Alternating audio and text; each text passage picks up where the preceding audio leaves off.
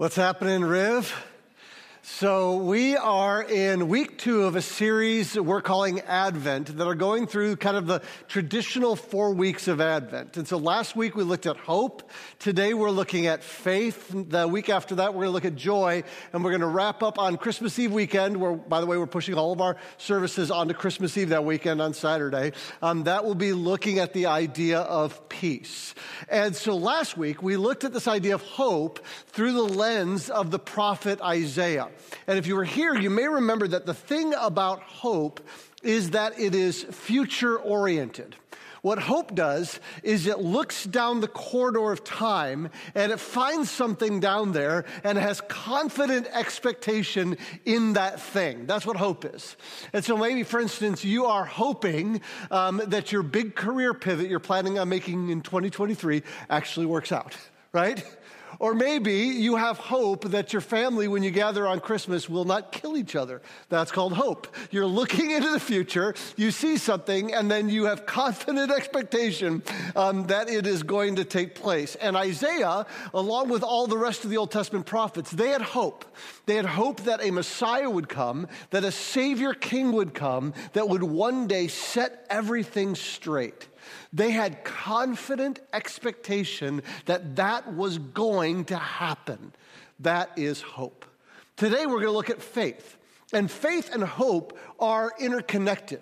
Because what faith does is it looks down the corridor of time to that thing that we have our hope in and grabs it and drags it into the present, into the now. And there's a sense in which, because of that is what faith is, it makes it kind of weird to talk about faith in the context of Christmas. Because a lot of times with Christmas, we're not looking forward, we're looking backward. We're looking back to Bethlehem, back to the story of Jesus and the babies and the shepherds and the sheep and the angels and the wise men, which basically, by the way, the wise men came a couple years later. If you don't know that, just messes up your whole nativity scene. My wife was setting one of those up the other day and playing around with it, and I took the wise men and put them in another room because they're not there. But that's a whole thing. But that is what we do in the Christmas story is we don't just look back to that Christmas Advent when Jesus came for the first time to earth, but we look forward to the day that he has promised that he will one day return. Our hope is still future. Jesus told us that just like he came the first time, he will return to earth. His half-brother James urged us to be patient as we wait for that day. The Apostle Paul encouraged us to eagerly wait for that day, and he called it our blessed hope. And so there's this sense in which we're in the same boat as the people of Isaiah. We are waiting for the Messiah. We are waiting for the Savior King who will come and set everything straight. Having hope, a confident expectation that Jesus will return, what we do by faith is we grab that and we drag it into the present. Now, why is that so important? Well, when I was working on this message on Thursday, I opened my news app, and on the first page of my news app, there were 4 headlines. I want to read the 4 headlines to you. And because I'm not sure if you've noticed how jacked up our world is, these headlines will help. The first headline said, Iran conducts first known execution of prisoner arrested during protests.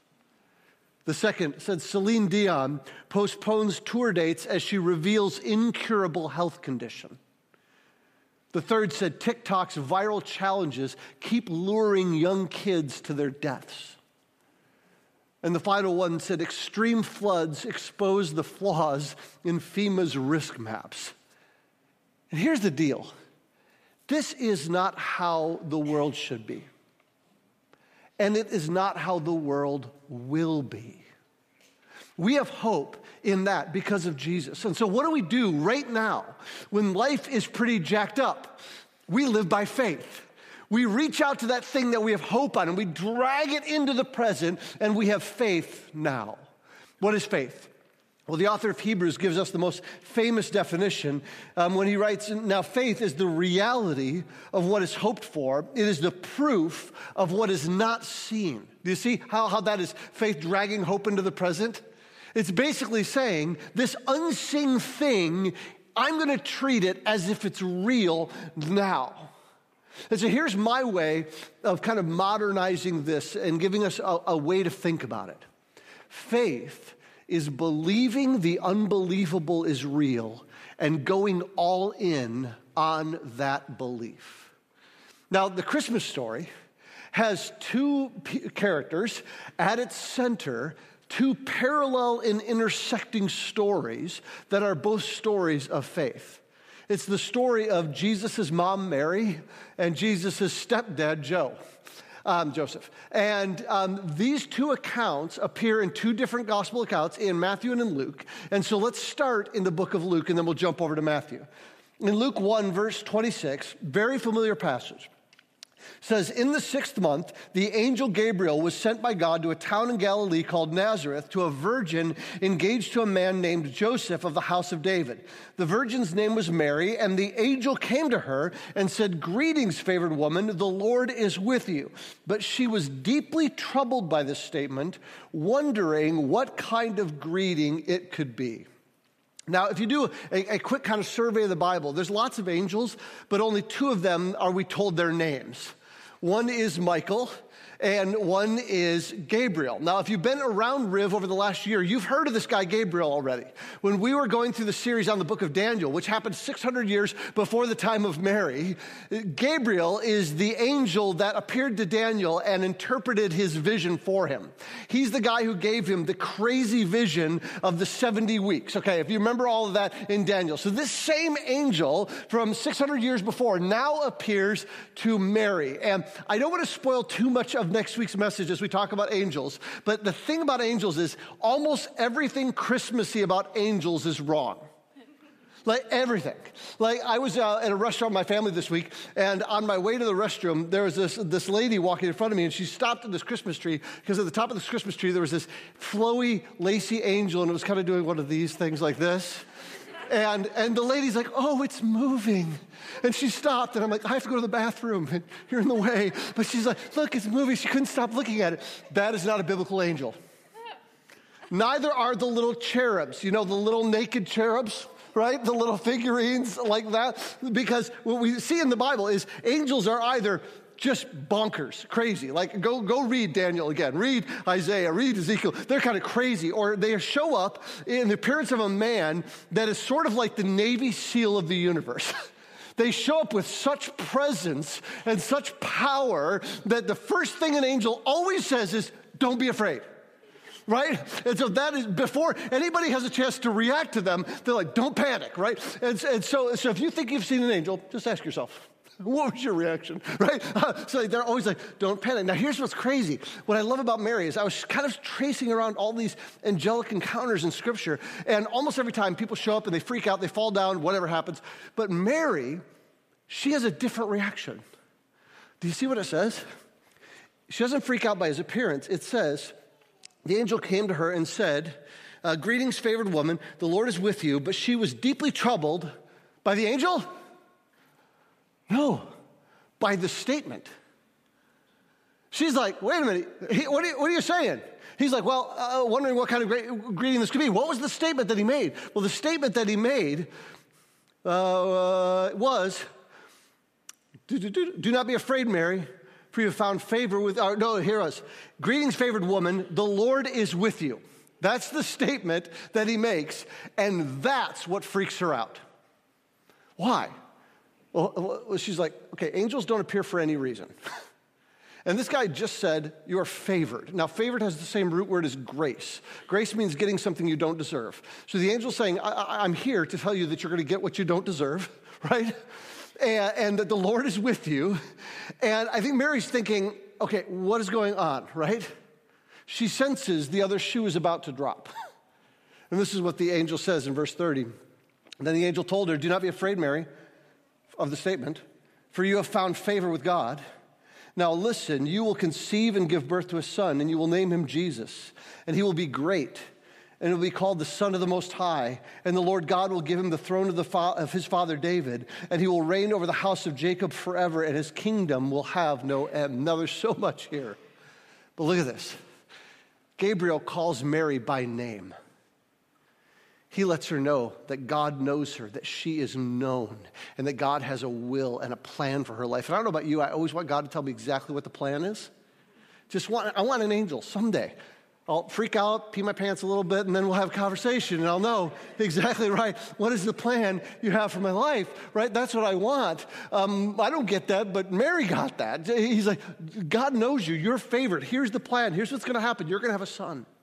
In fact, you don't even have to get out the name book. I'm telling you the son's name. His name is Jesus. His name is already picked out for him. And that name Jesus has significance because Jesus means Yahweh, God saves. Jesus means Yahweh, God, is salvation. But not only that, here's what's crazy. Jesus was one of the most common names in the first century. So it is. It's why Jesus was often referred to as Jesus of Nazareth. People be like, which Jesus? Oh, the Jesus of Nazareth, right? Because there's too many Jesus. It's like when we named our daughter Emma. We love the name Emma. We named our daughter Emma. Then we found out that everyone names their daughter Emma. Right? Back in the day when my daughter was in school, you could not throw a stick at an elementary school without hitting an Emma. No, I don't recommend throwing sticks at elementary schools or Emmas, but there were just so many of them, right? And that's kind of what it was with Jesus. Now, what I love about that is Jesus' name is both prophetic and providential, and it's common. Jesus is fully God, fully divine, and fully human, relating to us. And then the angel gives Mary 5 things she can know about her kid. For those of you who have had kids, you have this little kid and you wonder, what's she going to be like? What's he going to be like? What's their personality going to be? What are they going to do? Gabriel says, Mary, here's 5 things you can know about your kid. First, he will be great. And we're like, of course, everybody thinks their kid is great, right? The problem is that's not a very great word because it's just about as generic as we use it in English. In the original language, super generic. It's like, great. Well, why does the angel say the word great? Like I did this deep dive trying to find anything significant about the word great. The best thing I found about great is that Jesus told us what great is because his disciples at one point began to argue with one another about what great is and which one of them is the greatest. You know what he said is the greatest? The one who is last and servant of all. And that is what Jesus, Mary's son, would be. He was going to step out of heaven and be born as a helpless baby. God divine becomes incarnate. And then this baby would lay down his life when he became a man for the world. He would come, in his own words, not to be served, but to serve and to lay down his life as a ransom for many. That's what made him great. And Mary's boy would also be the Son of the Most High.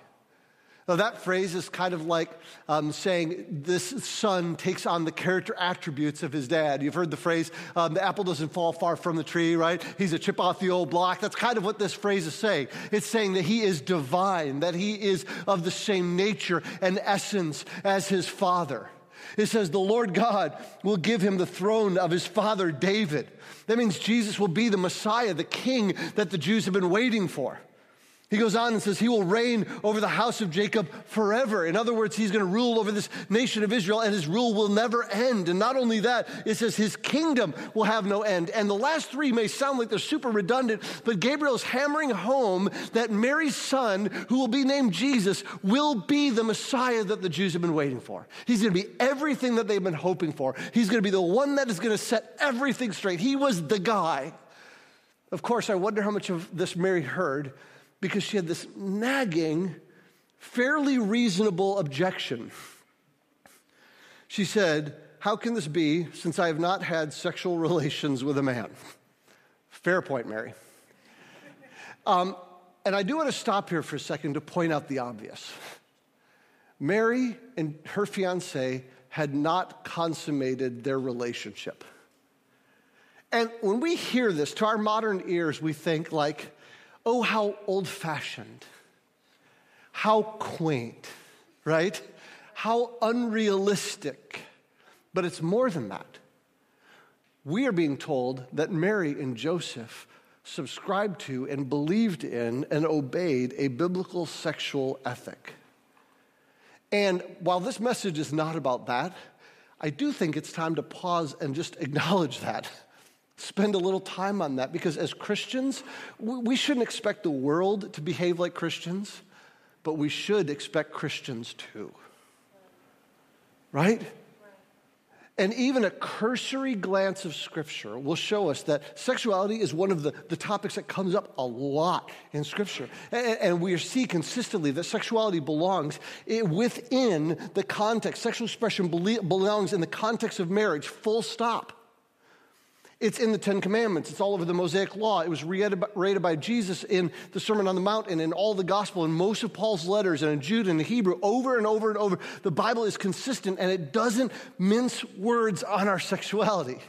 In fact, one of the most frequent metaphors in the Old Testament for the nation of Israel is that they were unfaithful to the covenant relationship they had with God, that they were adulterous in their covenant relationship they had with God, because the picture is that there is a oneness that belonged between them and God. There were to be no other gods. And so for a follower of Christ, our sexual faithfulness in the context of our one marriage with our one partner represents that. Again, we don't expect the world to do that, but we do expect that that's what we are. We live that picture. So when we read this about Mary and Joseph, our response shouldn't be, oh, how old-fashioned, how quaint, how unrealistic. We should think how honorable, how godly, how inspiring. In fact, in a wider Jewish context, it's even crazier, because Mary and Joseph, in their context, would have been considered married. That year of engagement, that year of betrothal is 1 year. And in that 1 year, they behaved like a husband and wife with two exceptions. They didn't live together, and they didn't consummate their marriage for that 1 year. That's going to become important later on. Let's go back to Mary, verse 34. Mary asked the angel, how can this be, since I've not had sexual relations with a man? And the angel replied to her, the Holy Spirit will come upon you, and the power of the Most High will overshadow you. And therefore the Holy One to be born will be called the Son of God. And consider your relative Elizabeth. Even she has conceived a son in her old age. We don't have time for that. That's her cousin. They're old as dirt, husband and wife, no kids. At the end of their life, oh, miraculous baby. That's John the Baptist's parents. Okay. And this is the 6th month for her who was called childless. For nothing will be impossible with God. Now, for a second, put yourself in Mary's shoes. This whole thing. We know the story, right? We've heard the Christmas story so many times, it just almost means nothing to us. But really, put yourself in her shoes. This whole thing is unbelievable. First of all, the angel shows up. Right? Gives her that unbelievable greeting that she's not sure quite know what's going on. And then he tells her she's going to have a kid, even though she has not consummated her marriage, and she's been told her kid is the Messiah, he's the Savior of the entire world. What is your response? Do you think something is impossible for God? This is her response, and it's simple. She says, see, I'm the Lord's servant. May it happen to me as you have said. Now, what is Mary saying? She's saying, I'm all in. And the thing is, her reputation is about to be tarnished. Her relationship with her fiancé may be over. Her family and her friends and her community are likely to look at her very differently now than they did before. And she says, I'm in. I'm in. Faith is believing the unbelievable is real and going all in on that belief.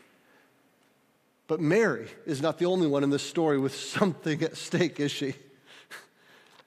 Matthew 1, verse 18.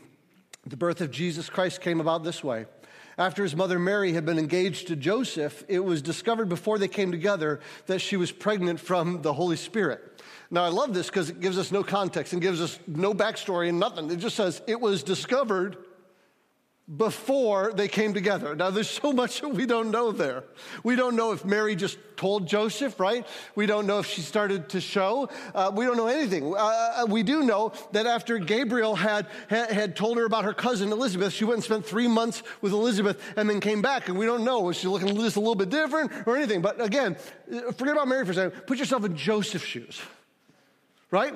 Either Mary tells him that she's pregnant, or he starts to notice. Because, and you know, guys, every guy in here knows the rule, right? We do not point out that we think a woman is pregnant ever. Like, until we see the baby. We're like, oh, you were pregnant? Didn't even know, right? We know the rules. And Joseph here, Joseph is like, at some point, it's discovered that Mary is pregnant. And you have to kind of play out, what is that conversation like? Mary's like, well, you're just not going to believe this. An angel, it was actually the one from Daniel. You remember the book of Daniel we read? It's that guy, showed up and told me that I'm going to have a child, and it's miraculous because we haven't consummated our marriage, and that child is going to be the savior of the world. We don't even have to name him. It's great. We don't have to get up a baby book or anything. It's going to be named Jesus. He's going to be great. And he's going to sit on the throne of David, and he's going to rule over the Jacob's nation forever, and his kingdom is never going to end. And again, put yourself in Joseph's shoes. What is your response? Yeah, right. Like, good try, right? That's a tough pill to swallow for him. So it says her husband, Joseph, being a righteous man. We don't know much about Joseph because we know he's probably older. He's not in the gospel accounts very much after Jesus' childhood.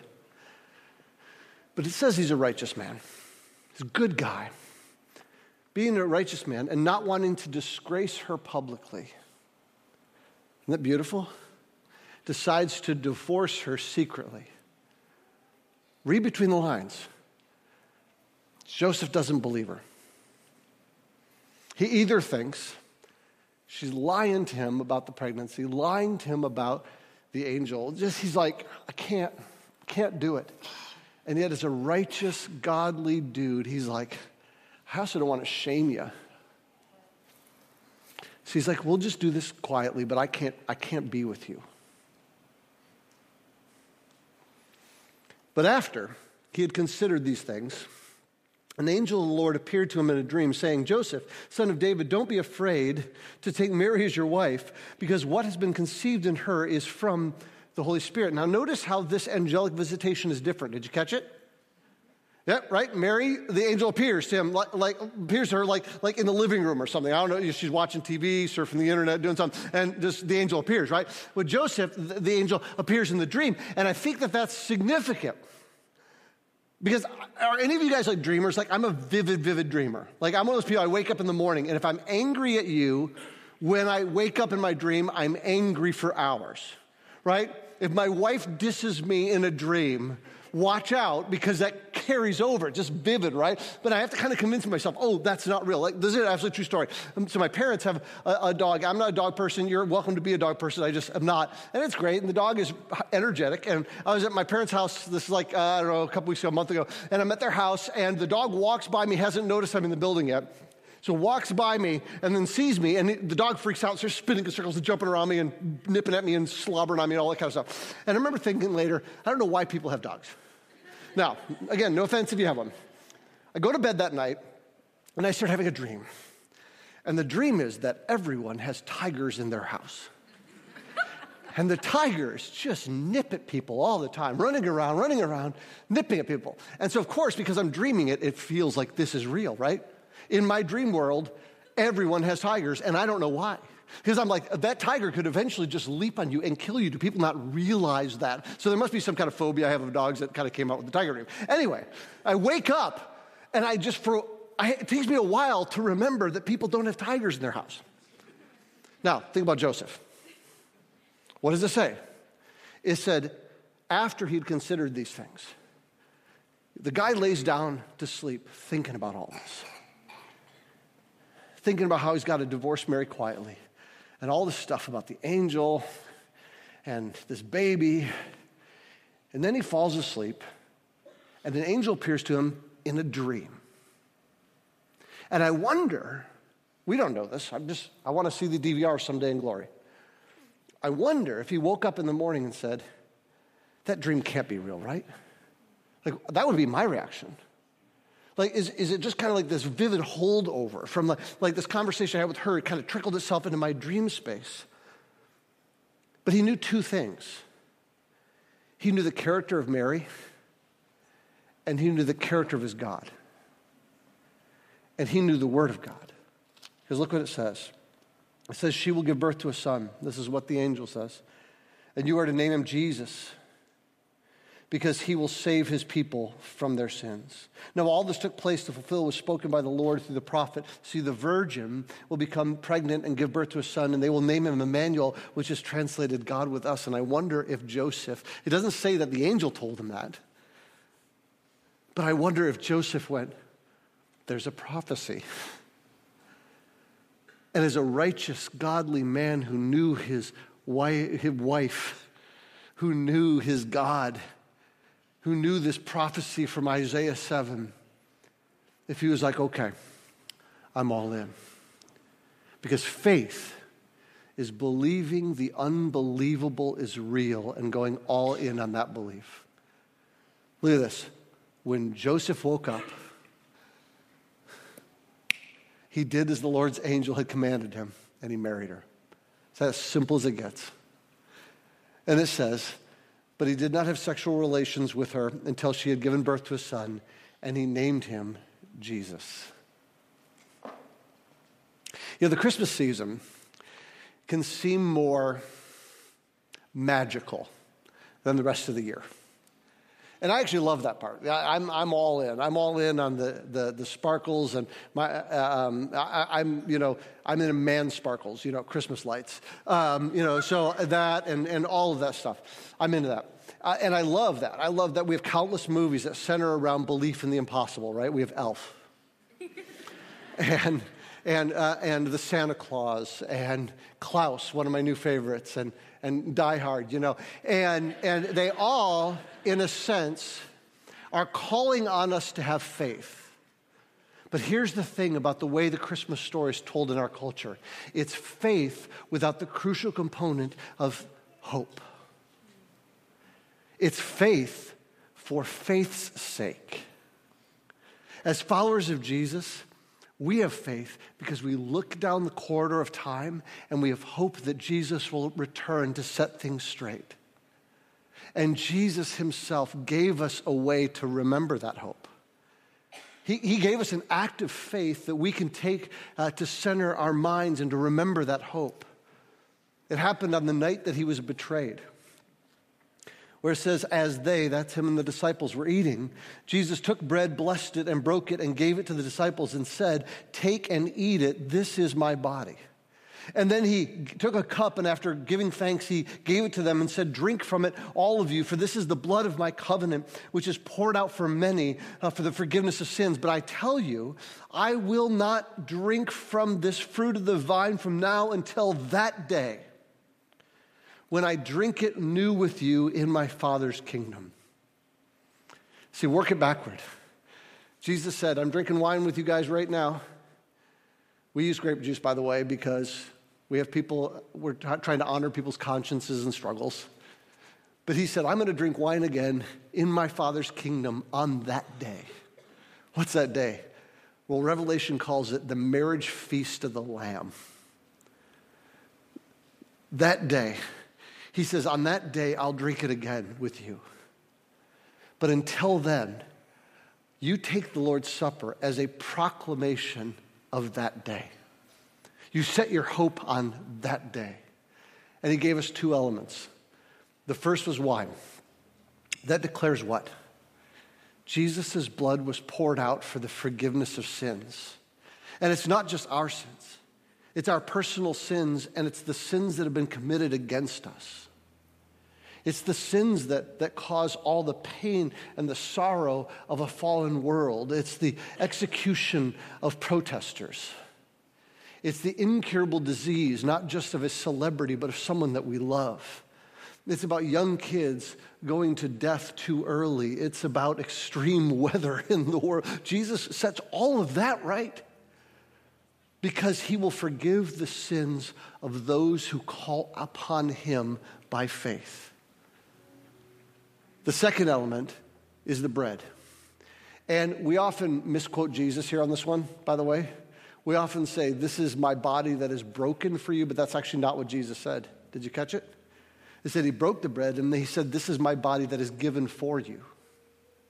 And see, Paul in 1 Corinthians actually gives us a good picture of that. He says that the communion loaf, the bread, symbolizes the body of Christ, which is us.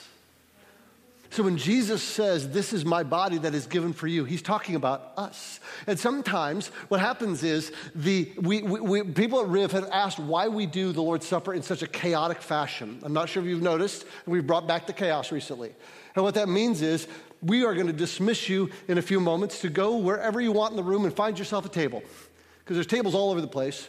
And on those tables we have communion elements. And why do we do it that way? Why don't we give you better instructions? Why don't we pass something around? Because we are the body of Christ. And we want you getting up and bumping into other people who are part of this body. We want the chaotic expression of all of us together being one in Christ. And so, if you are a follower of Jesus, I want to invite you today to take part in this part of the service. If you're just checking out this Jesus thing, I would encourage you to make today the day that you trust in Jesus, that you place your faith in him. Just tell him, I'm all in. And then if you've believed in him, join us at the table and take the Lord's Supper by faith. Like I said, we have stations all over the room, and we have two different kinds of elements up there. The first one is, I call it the double stack. We have 2 cups. There's bread at the bottom, juice on the top, like that. The second one is gluten-free. And it's also prepackaged if you're somebody who doesn't like the germs of this one. So you've got both of these options. And what I want to encourage you to do is anytime during the next 2 songs, at your own pace, head to one of those tables. And I want to encourage you not to rush. We have time. Take a few minutes. Sit. Pray. Reflect. Consider your faith. Ask God to help you believe the unbelievable. And maybe you got something going on in your life right now that needs that prayer. Look forward to the hope of Jesus and look back to that first Christmas story and ask God to help you go all in on that belief. So anytime in the next couple songs, you're welcome to go to one of those tables after you've taken some time to consider. Let me pray for us and then we'll continue. Heavenly Father, we thank you for Mary and Joseph, and I don't know if I would have had their faith, but I thank you that they did. We thank you that they believed in the unbelievable, and they went all in on that belief. And so we look forward to that day. We say, like John in the book of Revelation, come Lord Jesus. We just pray that you would return, but we pray that you would not return until all those that we love would place their faith in you. We just pray that you would make everything right in this world. And we just pray that you would start with us. Start with our hearts. Start with our brokenness. And we just pray that you would do the unbelievable in us. And we pray this in the unbelievable name of your Son. Amen.